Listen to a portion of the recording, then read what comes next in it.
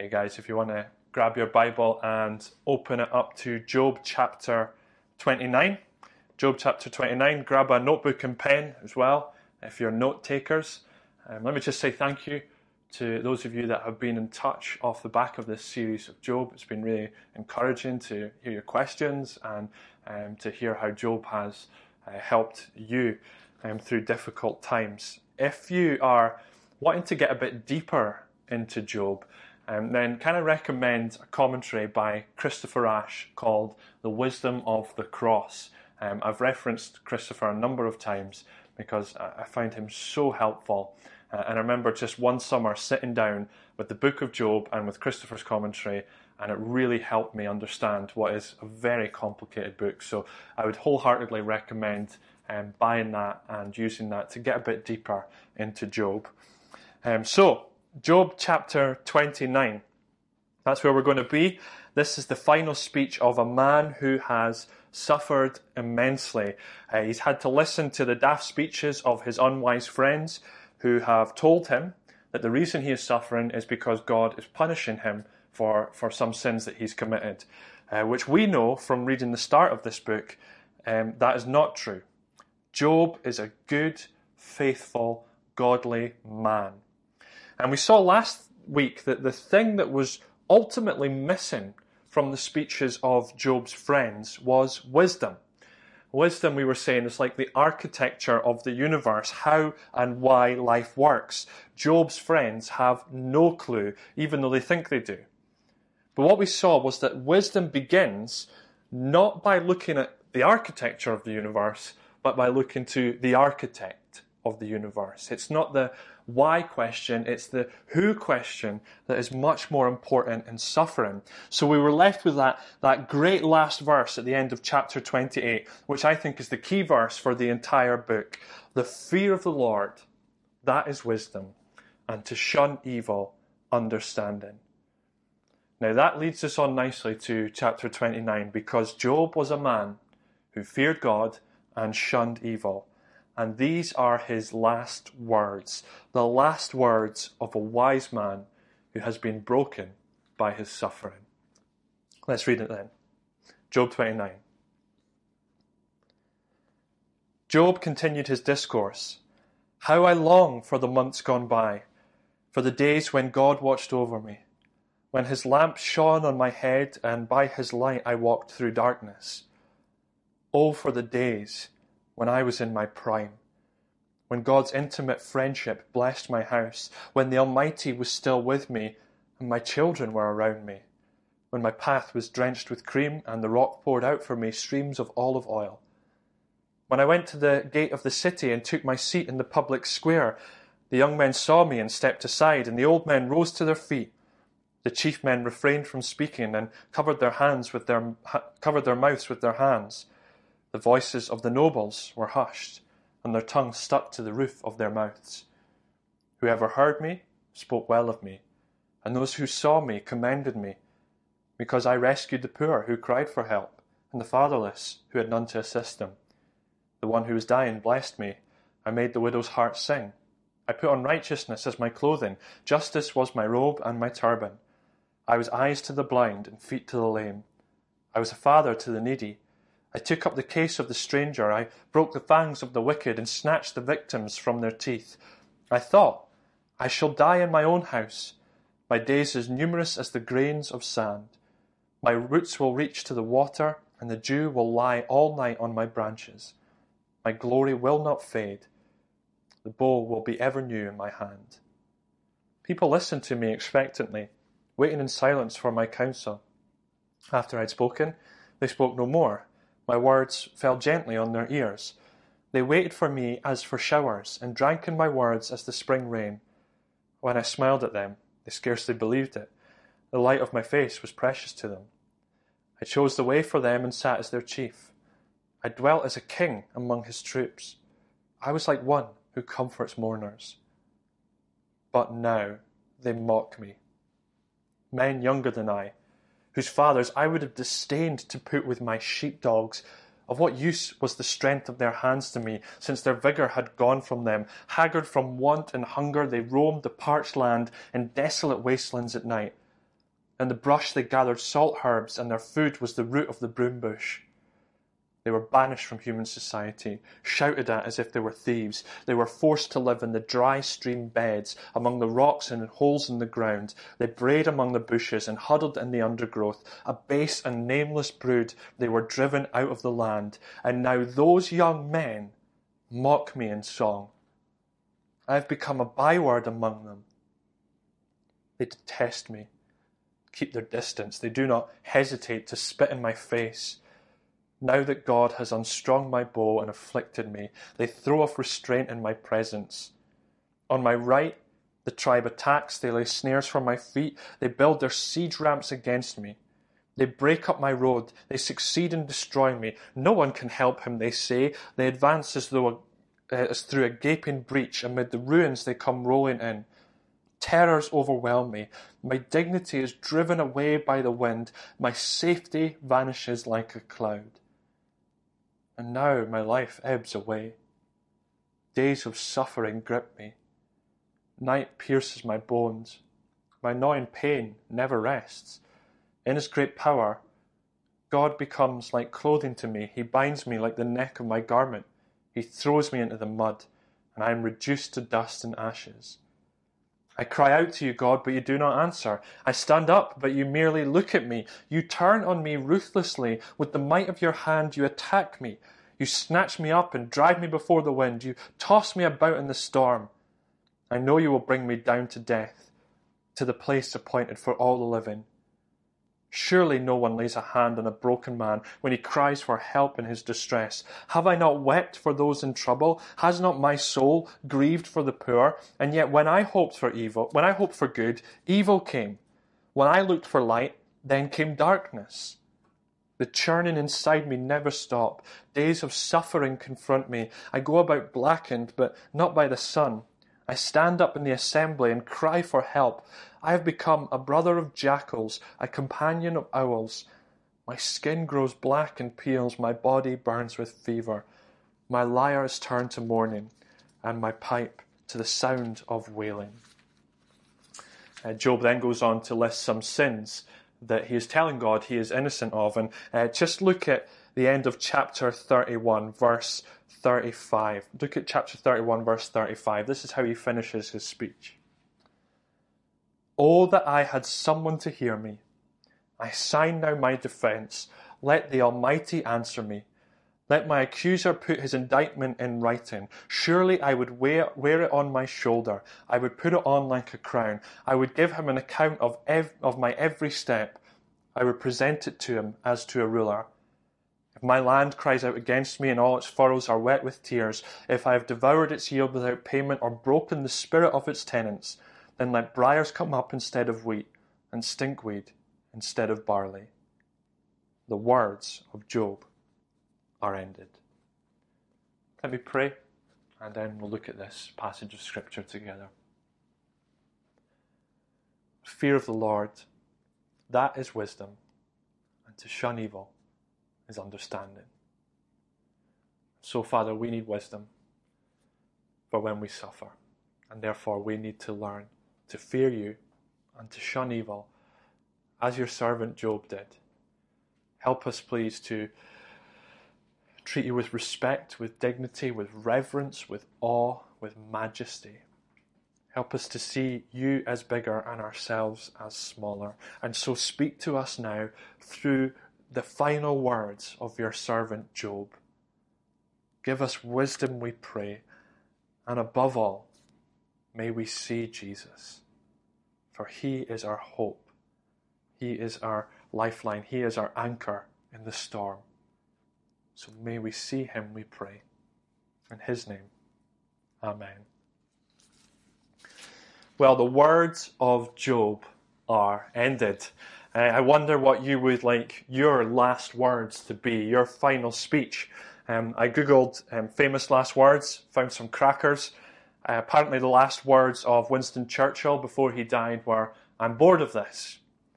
Leonardo da Vinci, famous painter, the guy who painted the Mona Lisa, his last words before he died were, "I've offended God and mankind because my work did not reach the quality that it should have." which makes me feel a bit worried about some of my artwork from college. But my favourite one was from some American general in the Civil War, and I've not written down his name, I've forgotten what it was. But he was making a comment about the opposition snipers, and his last words before he died were, "They could not hit an elephant from here." What would you like your last words to be? What would your last statement be? Or more seriously, what do you think would be the most important words you could say about yourself to God, your Maker? This is the last word of Job before he gets some answers. It's a very moving speech. Again, it's very raw. There's stuff that he says here that's very close to the bone, and he will get rebuked for it by God. But on the whole, we must remember that God commends Job. Remember, Job is a good, godly man, and we're told at the end of the book, God says that Job spoke what was right about me. So here's what I want to do with this speech. I want to just kind of walk through what's actually being said here, and then we're going to draw out two big applications that have everything to do with God and suffering. So we're going to walk through it, and we'll draw out these two big applications at the end. So let's see what Job's saying. I think there's three parts to this, divided by the three chapters. So firstly, in chapter 29, Job longs for his past friendship with God. In chapter 30, Job laments his present separation from God. And in chapter 31, Job pleads his innocence before God. That's the three parts of the speech, and we'll walk through them in turn. So firstly then, Job longs for his past friendship with God. Suffering changes your world. It flips it upside down, and sometimes that is irreversible. You've lost something that you feel you will never get back. I think even just now with what we're going through nationally, globally, there is a sense in which people don't expect the world to go back to what it was before this lockdown. And in Job's suffering, he looks back to the life before his pain, before his humiliation, and he longs to have that life again. Look at what he says in verse 2. How I long for the months gone by, for the days when God watched over me, when his lamp shone on my head, and by his light I walked through darkness. Oh, for the days when I was in my prime, when God's intimate friendship blessed my house, when the Almighty was still with me and my children were around me, when my path was drenched with cream and the rock poured out for me streams of olive oil. See, this is what you've got to understand about Job. Job was a man who loved God. So Job's cries in his suffering are not the cry of someone who doesn't care about God and now is suddenly wanting God to intervene and help them. Job is a faithful believer, and before all this suffering, he felt that God was his friend. God's lamp shone on him. It's language that implies that he felt, that God was always with him. In the days of his prime, before he lost everything, he felt that his household had an intimate connection, an intimate friendship with God. Says Job, I long for those days. I long for the days when the world made sense, the days when I had my children. Remember, this is a man who's lost all his kids. I long for those days when I had my kids. And when I was so sure that the Almighty God who made the heavens and the earth was with me. I long for the day, God, when I knew that we were friends. What were those days like? He tells us, mentions in verse 6 that his path was drenched with cream and the rock poured out for him streams of olive oil. That just means that he had these abundant blessings that God gave him. He longs for the days when not only had he been given these blessings by God, but he himself was a blessing to others. He longs for the days when the world made sense to him. We see what Job was like in verse 7 to 25, what he was like in those days, how he treated other people. He was a man treated with great dignity and respect, because Job spent most of his life seeking to be a blessing to others. That's what happens when you're friends with the God of grace. You inevitably want to show grace to others. And that's what Job was like in those days. So he would go out into the city square, verse 7. Imagine the town centre here in Dundee, the town square, pre-lockdown, when it would be full of people. Imagine there just like a podium, and then somebody stepping up on that podium, and all the crowds just being quiet and being hushed. Because they wanted to hear what this man said, because here was a man that everyone knew, that everyone respected. That was Job. Even the nobles, he tells us in verse 10, they were silenced. Job was so well respected by everyone, not because he was a wealthy guy, but because of what's described of him in verse 11 to 17. He cared for the poor, for the widow, for the fatherless. He did the seeing for those who were blind. He did the walking for those who were lame. He was viewed by the people of his time as a righteous judge. Verse 14. I put on righteousness as my clothing. Justice was my robe and my turban. And verse 18 makes it clear that Job thought that because of all those things, and because he was friends with God and he was involved in God's work, Job thought that he was going to die of old age with his family round about him. This was a man who was godly and compassionate. Just notice at the very end as well, in verse 25, Job sat among his people like a king. Now that is very significant. Job was treated like he was God's king. You know, I think the original readers of Job, the ancient Israelites, would read this and see that Job is portrayed here as a portrait of what God's king should be like. That intimate connection, that closeness, that blessing, and being a blessing to others. This is God's friend doing God's work, acting like God's king. And oh, how Job longed for those days. Because now, everything has changed. Chapter 30, verse 1. A terrible but. But now. And this is the second part of the speech we see here, that Job laments his present separation from God.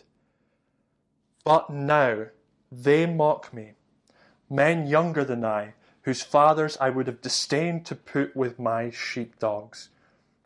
So this is a man who was once so respected in society, but now God has stripped him of everything, and everyone's just taken the mick out of him.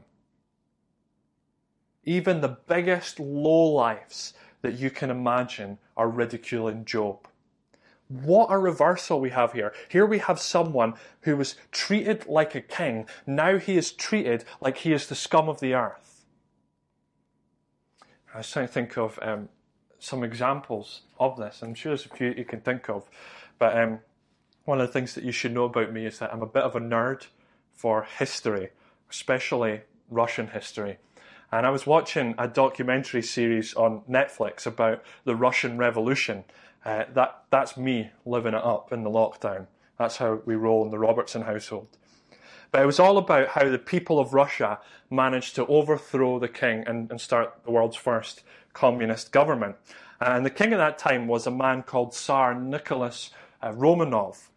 And you see, before the people revolted, Nicholas Romanov was this wealthy ruler in Russia. I mean, he had everything. It was outrageous. They had these massive golden palaces that they lived in. He would be met with joy from crowds of people, millions of people that would come out and hear him speak and celebrated his birthday. But then the revolution happened. And he was driven out of his palace. He was stripped of all his possessions. He lost his dignity, and him and his entire family were exiled off to Siberia, where they were eventually executed. In fact, the communist soldiers who were guarding him used to go in to that room in Siberia and mock him and make fun of him and spit in his face. The very men who had once called him king. And that's what's happened to Job. He's mocked, and he is mocked by the lowest of the low. Look at verse 9. Now these young men mock me in song. I have become a byword among them. Job is laughed about. They're down the pub and they're singing songs about his misfortune and how cursed he is. His name is a byword. You can imagine people at this time talking about becoming a Job. You know, to become a Job would be to be under a curse, to be considered worthless. The kids would be saying to one another, oh, I hope I don't become a Job. You see, life under God's smile is what Job thought he had in chapter 29. But life under God's judgment is what he feels he now has in chapter 30. He is hated. He is isolated. He has lost everything, his money, his job. His wife can't stand to be near him.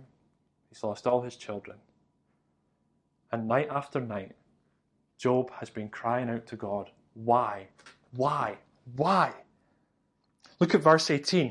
He's basically saying in verse 18 of chapter 30, in his great power, God becomes like clothing to me. A better translation of that is, I feel that God is choking me. He feels like he is sinking, that he's been tossed about like a rag doll. He has cried out and he has heard nothing but deafening silence. He says in verse 20, I cry to you, God, but you do not answer. I stand up, but you merely look at me. You turn on me ruthlessly. Or a better translation would be, God, you have become cruel to me. And the worst bit is, in all of this, you're saying nothing. Why are you silent? Do you see, it's not just the fact he's suffered. It's not just that he's lost all his dignity, his health, his children, his job, his prosperity. It's not that all those things have gone. It's the fact that God won't speak to him. Is this how God treats his friends? I thought I was in a right standing with you. And from verse 24 to 31, he's basically saying there, I treated others with kindness because I was following you, God. So why didn't you treat me with kindness? What is tormenting Job in this final speech is that he doesn't know whether or not he's on God's side. In fact, he feels that God is against him. And he doesn't know why. And so he closes with this third and final section of his speech in which he pleads his innocence before God. In chapter 31, Job pleads his innocence before God. He wants to know, why, God, are you treating me like I'm an unrepentant sinner?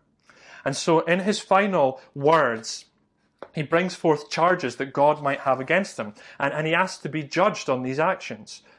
Okay, God, if you're good, show me why you're punishing me. I want you to know, chapter 31, verse 1, I have made a covenant with my eyes not to look lustfully at a young woman. In other words, why does he begin that way? Because Job's making the point that it wasn't just kind of outward displays of kindness, that Job took purity seriously, that Job wanted his inside to match his outside, his thoughts to be pure as well as his actions. And he says, God, I know that that's important and I have fought to be pure in this area. And then in the rest of chapter 31, he lists sins that he would deserve punishment for had he committed them. But he's making the point, I have never committed them. Now, we don't have time just to read through it all, but certainly read it yourself.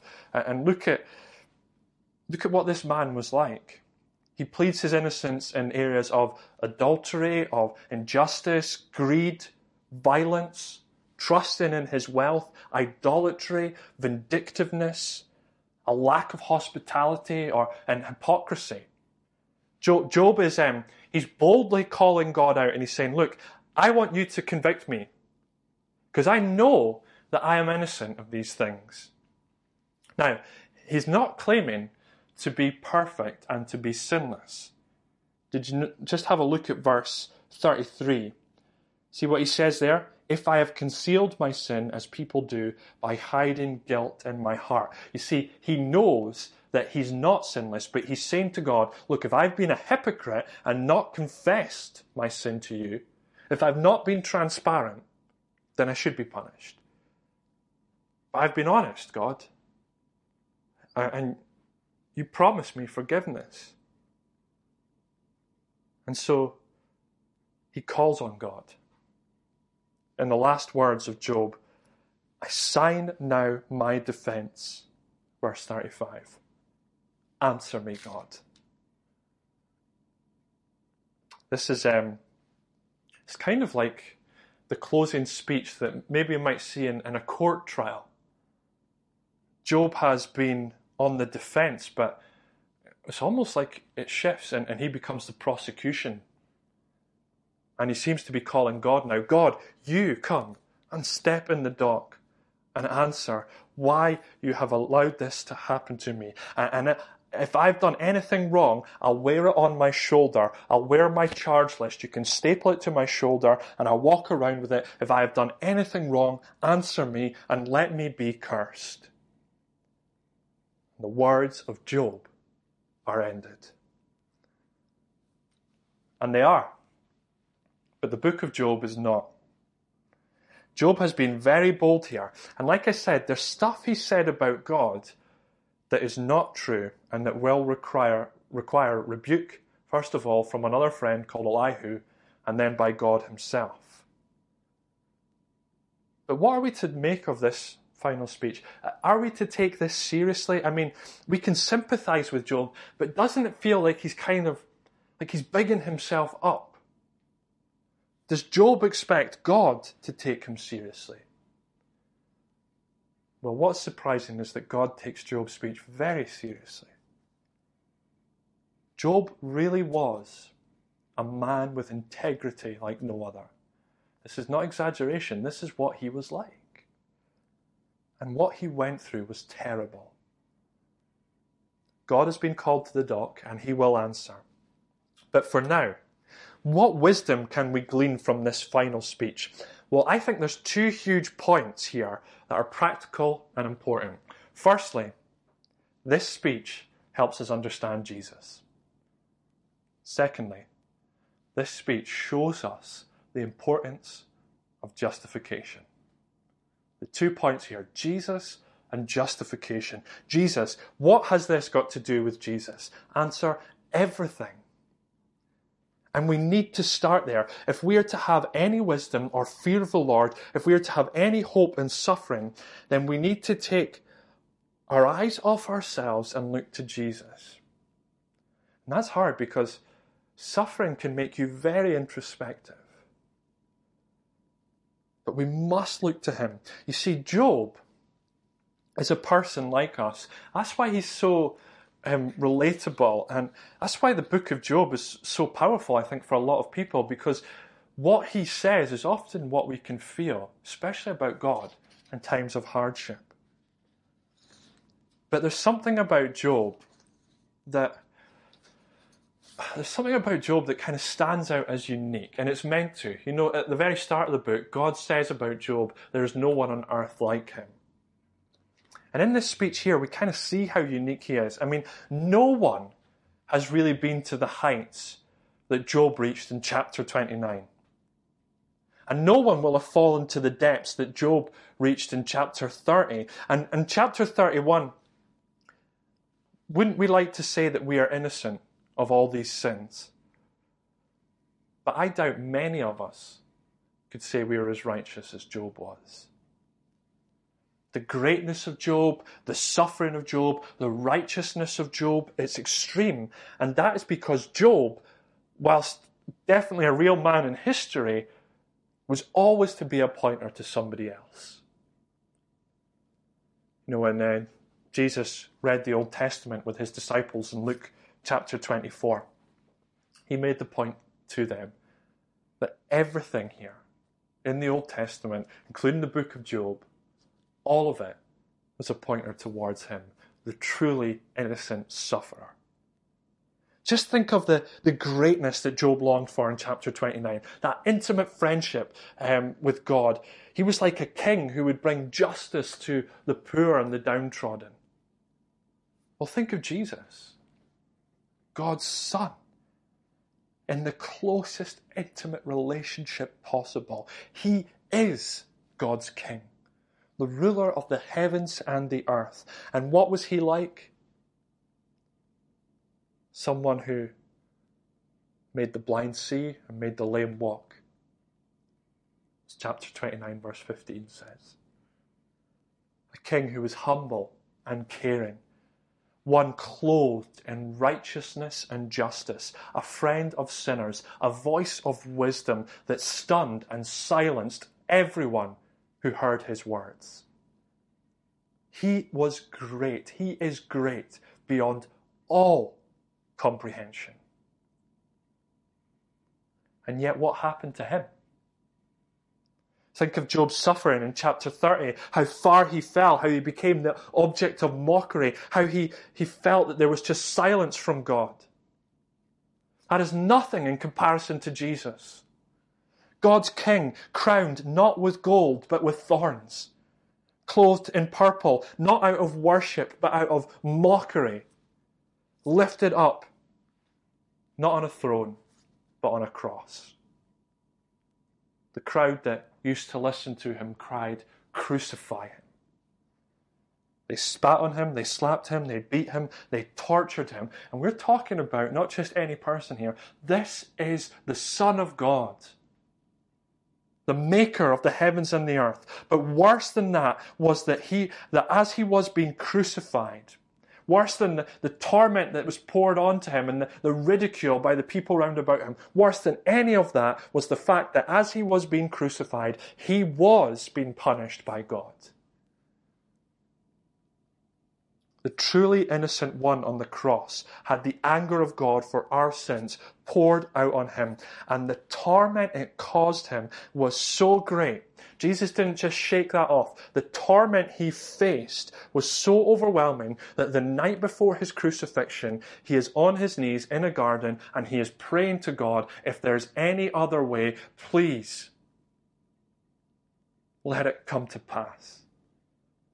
And he is met with deafening silence because there was no other way. There was no other way he could save us. And the anguish of that was so great that he literally sweat drops of blood. And that's so shocking because Jesus was the only truly righteous, innocent one. Think of Job's innocence in chapter 31. Well, Jesus was perfectly innocent, perfectly pure, in every way unlike us. And yet this perfect, innocent one suffered in a way that no other person will ever suffer. What does that mean? That changes everything when we think about God and our suffering. I mean, in Jesus, think about that. We have someone who has been right down in the dirt of life, who's been where we've been and worse. And so he is, as Hebrews 4 says, the great high priest who is able to feel sympathy for our every weakness. He's been there. But not only has he been there, he was there for a purpose. God used that suffering. The greatest example of the innocent suffering, the greatest example of an innocent person suffering that there's ever been in history, God used that to bring about the greatest thing that has ever happened in history, our salvation. And if God can use that incident to bring about something great, then maybe he can do it with the suffering in our lives. In fact, he definitely will. You see, we want to cry, why? Why me? But you need to also think, why Jesus? I mean, he was perfect. Why did he suffer? Well, we know. He suffered and died so that we could be justified. And that's the second point of application that we see from Job's final speech. The importance of justification. Justification is a word that a lot of you might not be familiar with, especially some of you that have just been Christians for a short while. But it's a hugely important word in the Bible, and it just means simply to be made right with God. It means to be declared by God as righteous. And is that not at the very heart of what Job wants in his final speech? He wants to know that God is his friend. He wants to know that he is in a right standing with God. But we could never be in a right standing before God without Jesus. We fail because we are not righteous. We are unrighteous. We are all messed up sinners. But praise God that Jesus changes that. In his suffering on the cross, he suffered the punishment that I deserve in my place, and he suffered the punishment that I deserve. He suffered in my place so that my standing before God would change, so that I could be justified. You see, this is what it means to be justified. This is what Jesus has done. 3 things. Firstly, it means you are forgiven of all the wrong that you have said and thought and done. Jesus wipes the slate clean. But secondly, not only are you forgiven, you are made righteous. It's like we give Jesus all that's messed up with us. He suffers the punishment for it, and he gives us all that is right with him. So you can say, like Job in chapter 31, you are not guilty, not because of anything we've achieved, but because of what Jesus has achieved for us. We are forgiven, we are made righteous, and thirdly, and most wonderfully, we are adopted. We are brought into God's family. He loves us like he loves his own son. Forgiven, righteous, adopted. That's what it means to be justified. And it's what Jesus gives to all who repent and follow him. Oh, how Job longed to know where he stood with God. We do. We know it with certainty, and we must hold on to it, because there may come a time where we feel like Job in chapter 30, that God has been cruel. We feel that God is choking us with silence. But when we understand that we are justified, we realize no matter what is happening to me, it is not because God is punishing me. It can't be. All the punishment I deserve went on Jesus. No matter what is happening to me, it can't be that he doesn't care. He let his own son be strung up like a piece of meat, tortured and humiliated, and suffer that unimaginable torment for my sin, just to make this sinner righteous, to make this enemy his friend. So he obviously cares. No matter what is happening to me, it cannot be that God has left me. Even if he is silent, he can't leave me, because he gave up everything just to get me. This is not the end. This is not the end of the book of Job. It's not the end for us. Being justified, we know that we will be with God, and the pain that we experience in this world will be used only to serve our joy in the world to come. That nostalgia we have for a better world that Job had in chapter 29, that nostalgia will be realized at the end when we are with Jesus. I'm going to pray, and we're going to close by singing 2 hymns. We sang this first one last week, but I wanted to sing it again because it ties into everything that we've been saying.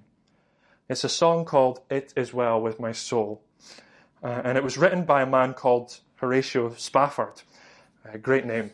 But he wrote this song after he lost his 4 daughters. They were tragically killed in an accident in sea. And just note the words that we're about to sing, because justification was his lifeline. Let me pray, and then we'll sing. Father, thank you that Jesus, the perfect, innocent Son of God has come and has suffered that unimaginable torment so that we could be justified. Father, sometimes it's hard to hold on to that when we feel life is just falling apart. Sometimes we forget. Sometimes it feels distant or we feel numb to the greatness of it. Please awaken our hearts to see what you have already done for us